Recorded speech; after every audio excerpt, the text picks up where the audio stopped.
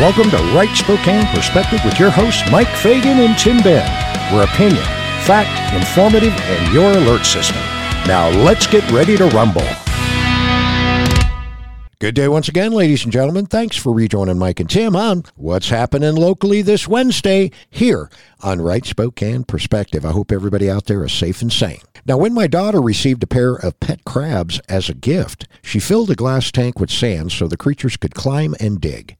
She supplied water, protein, and vegetable scraps for their dinner pleasure. They seemed happy, so it was shocking when they disappeared one day. We searched everywhere. Finally, we learned that they were likely under the sand and would be there for about 2 months as they shed their exoskeletons. 2 months passed, and then another month elapsed, and I had begun to worry that they died. The longer we waited, the more impatient I became. Then finally, we saw signs of life, and the crabs emerged from the sand. I wonder if Israel doubted that God's prophecy for them would be fulfilled when they lived as exiles in Babylon. Did they feel despair? Did they worry that they'd be there forever? Through Jeremiah, God had said, "I will come to you and fulfill my good promise to bring you back to Jerusalem." Sure enough, 70 years later, God caused the Persian king Cyrus to allow the Jews to return and rebuild their temple in Jerusalem. In seasons of waiting, when it seems like nothing is happening, God hasn't forgotten us. As the Holy Spirit helps us to develop patience, we can know that He's the hope giver, the promise keeper, and the one who controls the future. You know the drill, folks. Father God, you are a loving and compassionate God. Help us to have faith in you as we wait. We believe you're involved in our lives and you care about our situations. In your Son's Jesus' name we pray. Amen.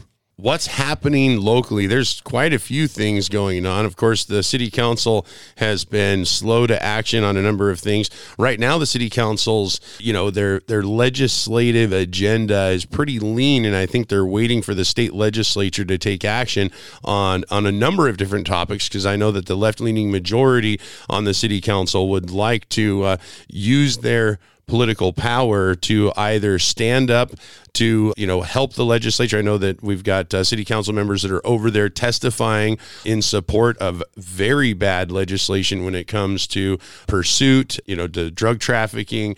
And of course, the left just loves chaos. They're fine with everything just continuing to go on and us spend a fortune on the drug addiction and homelessness. But, they think that they've got a better solution. We've been trying that. Doesn't seem to work, but they're doing that in Olympia, so they don't have a real heavy agenda, because they're going to want to take some of those state policies that have been handed down to municipal governments and, push their agendas after that legislative session. And there's a few things on the list that we're going to have to go over in a few weeks that, man, it is unbelievable what the state legislature is contemplating this year. Oh, you betcha.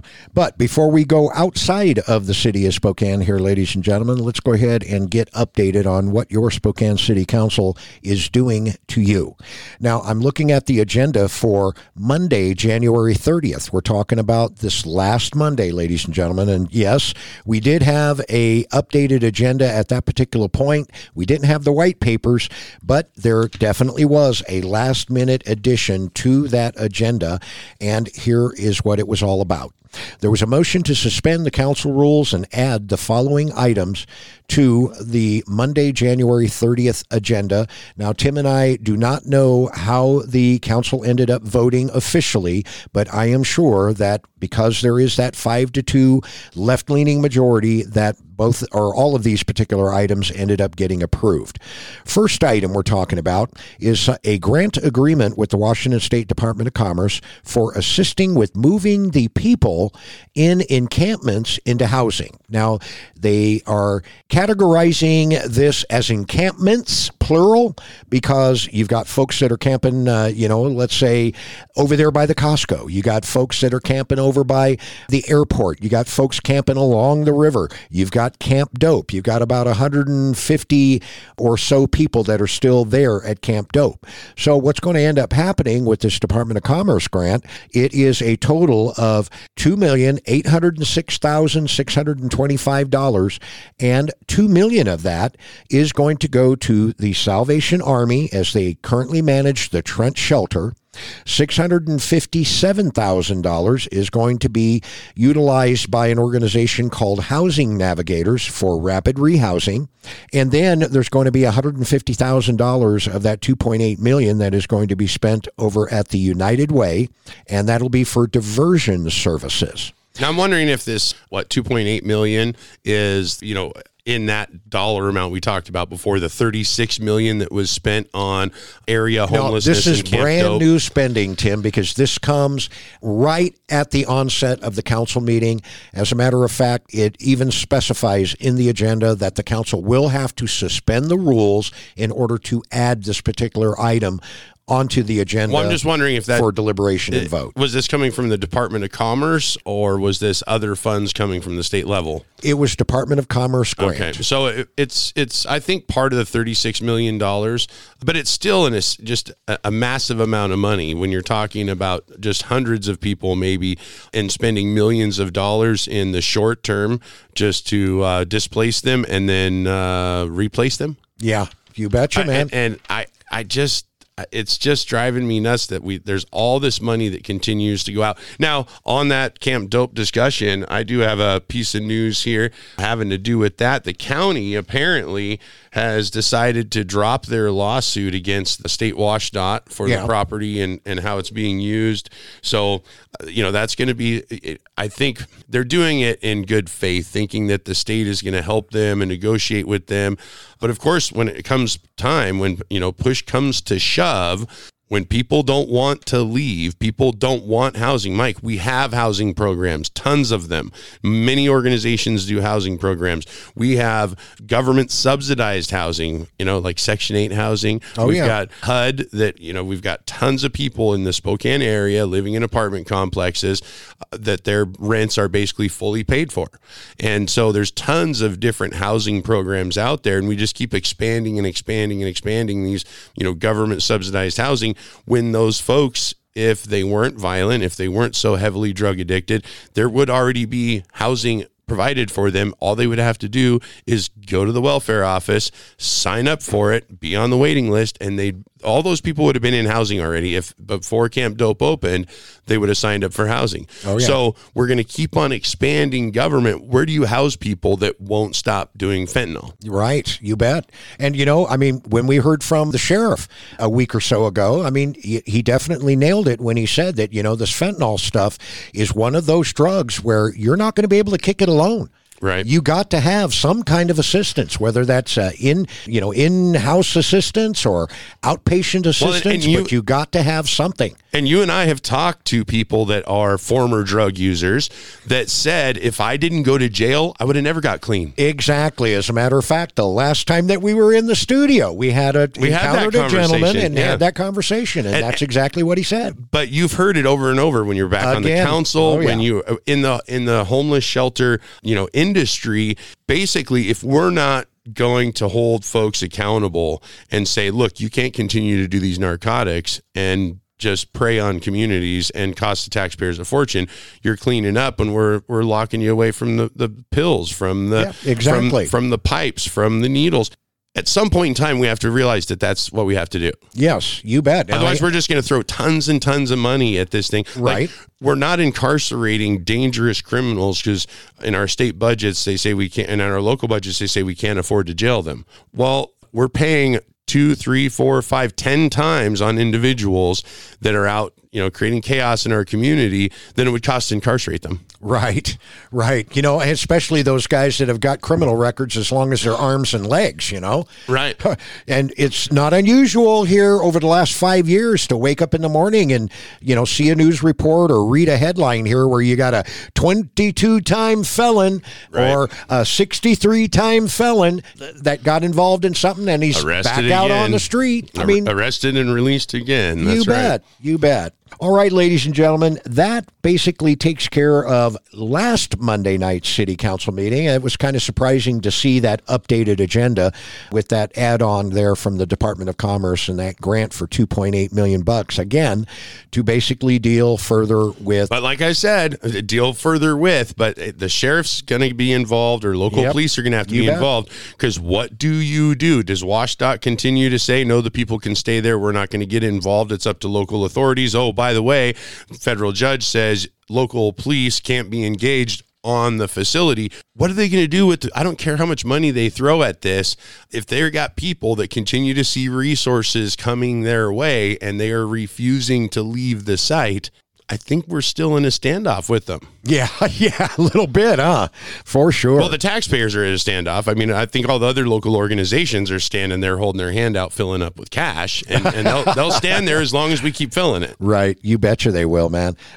Just like Eisenhower back in the day, he was trying to warn us on the military-industrial complex. Yeah. Now we've got the homeless industrial complex. And it's huge. It is huge, and it is swallowing some big dollars to boot. All right, ladies and gentlemen, next Monday, February 6th, we have got somewhat of a full agenda. Not a whole lot in the legislative side. So, there's only one item, actually two items that the council is going to be voting on that are related to each other and have everything to do with upending the annual budget for this year, because they are going to be doing some position moving, if you will. And what we're talking about is appropriating various outstanding grants and capital expenditures, thereby amending previous ordinance that was passed on December 12th of last year, Ordinance C-36-345. And basically what we're talking about is we're adding a classified program specialist position.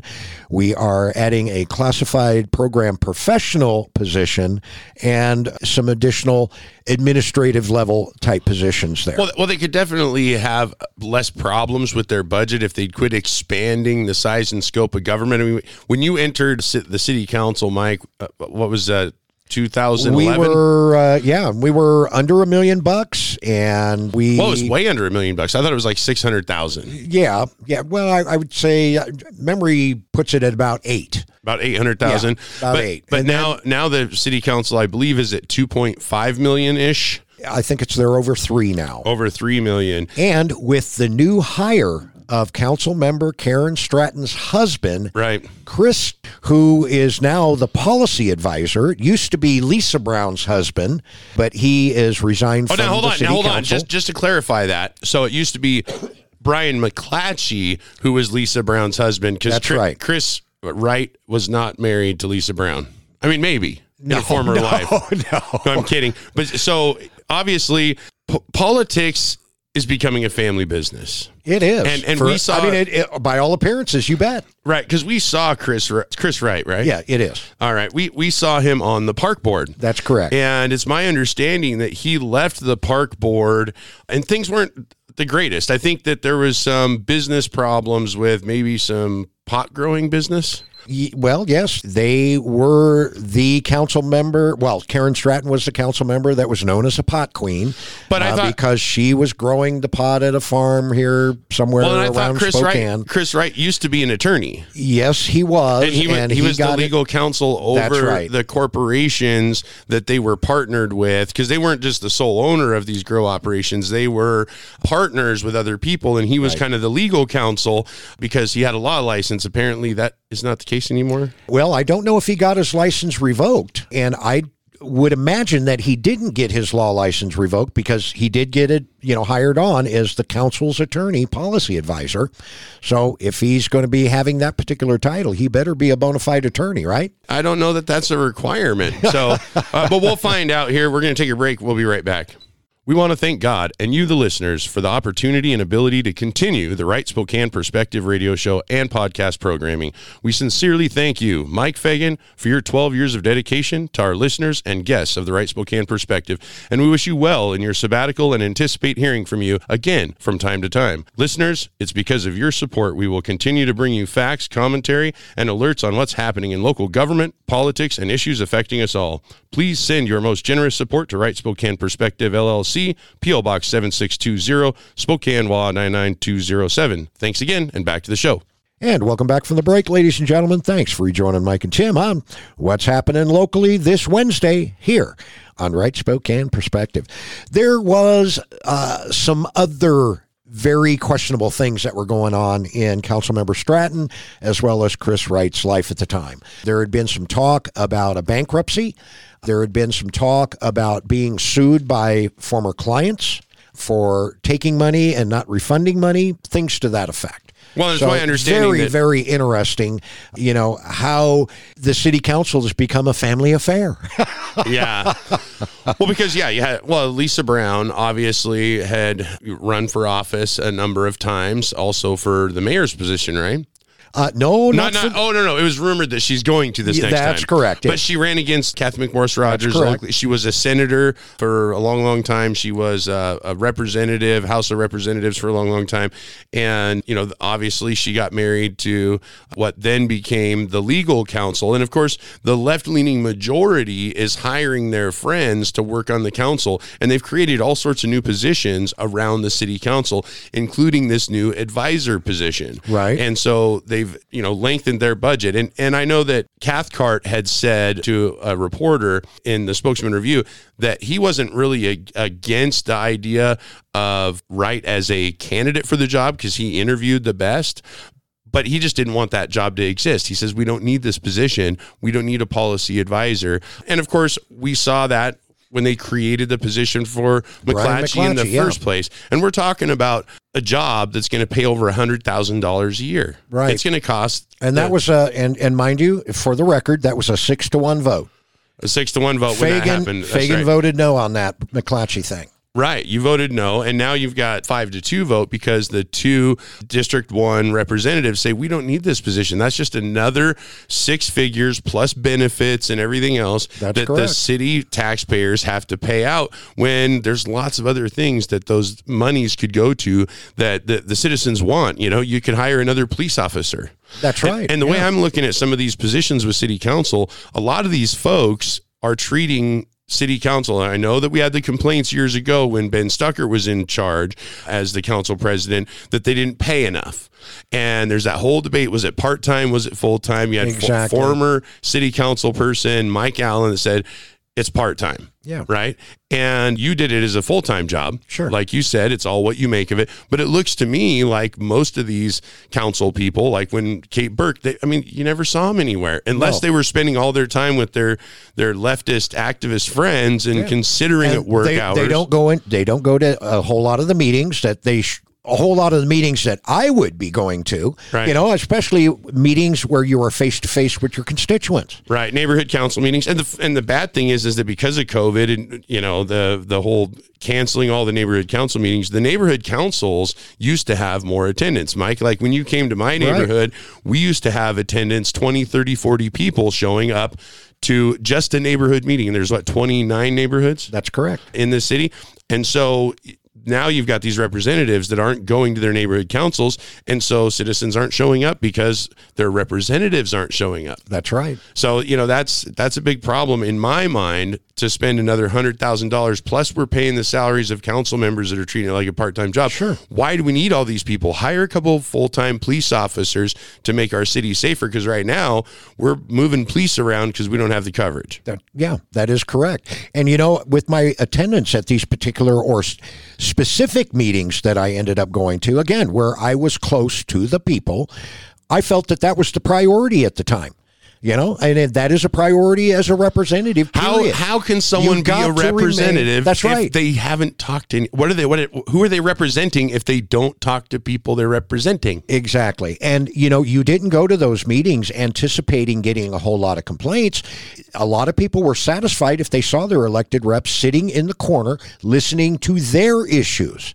Right. And being in a position to address their issues, taking it back to City Hall and stuff. Well, or bringing City Hall to them. I remember seeing you with constituents. They wouldn't have a complaint necessarily about a government policy. They had a problem. They didn't know how to solve it. They came talk to you because of your experience and knowledge of City Hall. You said, well, you can call 311 to report this, or you can go straight to this agency and contact someone there for this violation. And so there's ways of handling it, but they don't know how to navigate the system. And a lot of times that's what representatives need to do. But we're not seeing representatives that are, approachable maybe is part of it, because you can't approach them if they're not there. But that's the biggest thing. They're just vacant a lot of times. That's right. And, you had already brought up the $36 million. We were talking about the homeless industrial complex. Now we're going to add $2.8 million in a Department of Commerce grant that's going to be, split up amongst agencies, but primarily being granted for the express purpose of eliminating Camp Dope, because you've got less than 150 people left over there, and they are definitely going to be pushing them out of the camps. So they can't push them out of the camps though, because they don't have the ability to have law enforcement push them out of camps. So that's correct. All they can do is bribe them with free stuff. That's right. So at the end of the day, this federal judge, whatever this moron federal judge's name is, I don't remember, that says law enforcement can't be inside of Camp Dope, which, okay, now judges get to redraw jurisdictional lines, whatever. And so they're going to have a handful of folks, Mike, I think, that are just going to stay because they don't have to leave. Yep, that is correct. And, it's going to be really interesting to see what is going to motivate these people to move into a shelter or move into somebody's couch or whatever the case. Transitional. But what I can tell you is now we're going to have to add to that $36 million plus $2.8 million in that Department of Commerce grant, potentially another $12 to $15 million, because one of the things that the City Council just recently did was issued a resolution in favor of buying the Trent Street shelter. Well, actually, I have an article on that, and I don't know what the dollar amount is. That's part of the problem, is that they didn't put a dollar amount to it. They intend to purchase the shelter. Oh, I understood that it was going to be somewhere between 12 and 15. Now that I say that doesn't quite make the $12 and $15 million number that was actually in this article when we were talking earlier about it is the dollar amount for the service providers that they're going to have operating the shelters, right? Okay. And so what they're looking at is that the Larry Stone, who owns the building through an LLC, and its desire to purchase the building, Stone purchased the warehouse in March for $3.5 million. Right. But since then, there's probably been at least $1 million, maybe $2 million in renovations that was done. But who did the renovations? The taxpayers, right? Yes, the taxpayer. But when it's a purchase, the purchase is going to be analyzed, and I'm sure that they're going to be looking at assessed property values. They're going to be doing all the things you would do buying or selling a commercial property. So, that's going to be a whole bunch more money that the city's going to spend. And here's the other thing I think that's an issue here too, Mike. I think that we like to contract things out as much as we can as a city. Well, the Valley is an all contract city, right? Right. Because you have the one-time costs or the ongoing costs of contracts, but you don't bear all this liability and administration and everything else. Because if they contract and lease the building, now maybe that's expensive. Maybe they can negotiate on the lease, but they're not doing repairs, right? So they're not paying, what would you call a maintenance guy in the local 270 union? Right. Versus a maintenance guy that's just hired from John Q maintenance guy over there. Right. So you're talking the difference between $30, $50, $60 an hour that maybe somebody that's maybe formerly homeless could do some maintenance, because they know how to take stuff apart. They can put it back together too, right? So they are very good at that. Yeah, very good at taking. And they will sit there on the floor and tinker with their bicycle parts or tinkle with some other kind of parts, radio parts, whatever, for hours and hours on end. Right. Yeah. And that is the demon of these drugs that they're taking. You can hand them an old tape recorder and a pair of eyeglasses, screwdrivers. They'll figure out how to use that little screwdriver to take that thing completely apart, and they'll spend a couple nights doing it. Yeah. Yeah, it's amazing. But nevertheless, the cost of government owning the building versus, it's just like the public facilities district. It's a quasi-governmental entity so that the government doesn't have to own the building, so they don't have to pay prevailing wages for maintenance on the building. Right. The public-private partnership can go get a competitive bid in the private market to replace the roof. Bang, go, it's done at market rate. That's right. The government owns the building. They go out and get bids. It has to be done at government rate, not the going rate. And so we're going to pay twice, 3 times as much. Exactly. So there's debates on whether you want to own it or just lease it. And then there's the other deal too. If you own it, city's pretty good at buying or developing certain things. What's your saying, Mike? They're pretty good at building it. They're just really bad at maintaining it. That is exactly It's like right. our streets. But the reason why that is because we contract out for total reconstruction of streets. It's the street department that does the maintenance. Yes. That's the difference. So look at the lawsuits that are happening with the jail. Look at the lawsuits happening with the jail and the mistreatment of people. So now you also have the liability of the city. Now you've got attorneys that will look at a homeless shelter. If it's run by a private organization and it's owned privately, the insurance companies that are representing those service providers and the property owner are not just going to fold over and hand up $1 million over, whereas the city is self-insured for $1 million, and all it's going to take is for a homeless individual to fall down the stairs, get pushed down the stairs, something. They're going to go to a local attorney. That local attorney is going to be like, this is going to be a cash cow, man.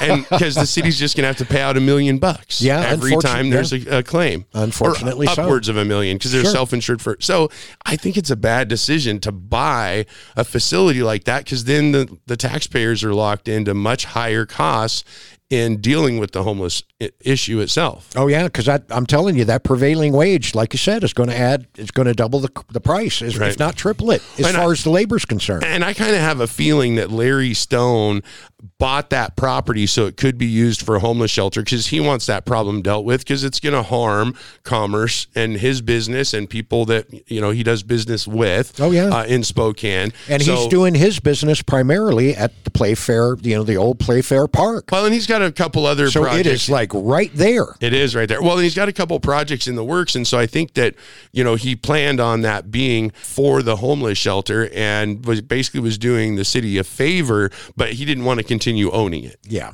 and so now he wants the city to buy it. The problem is it a good strategy for the city to buy it? I don't think it is. Yeah, you bet. I think it's going to cost us a lot more money in the future.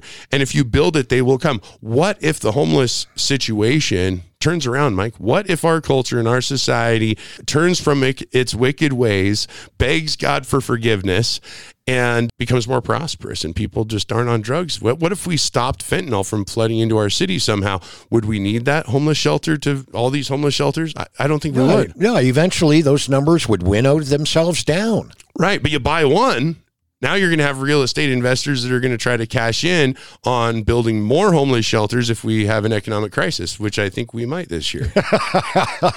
And the way it's looking, man, that economic crisis may very well extend itself into next year. Right. So then word on the street in Portland and Seattle and other places is, hey, it's pretty good in Spokane, and they just bought another facility. Yeah, and just that particular standpoint, that would no seller for me. Yeah, because you're right, man. I mean, if the city ends up owning that particular building, knowing that we've got 36, maybe 39 other service organizations here in our region that's providing similar services, it just puts the city government in the same place. It's like the welfare. It was supposed to be a hand up, not a handout. It became a handout. It expanded, and it's no longer a crutch for those people that need a temporary crutch. That's right. It becomes a permanent lifestyle, a program that never goes away. They just keep adding. And that's what seems like is going on here. So now you're going to put city government in competition with other service providers that own properties to help the homeless get out of homelessness. But we know with city government, they can't tell them to stop doing the drugs. You bet. And all of that being said, ladies and gentlemen, Mike and Tim are out of here today. We'll be back at you and in your face again tomorrow. Bye-bye.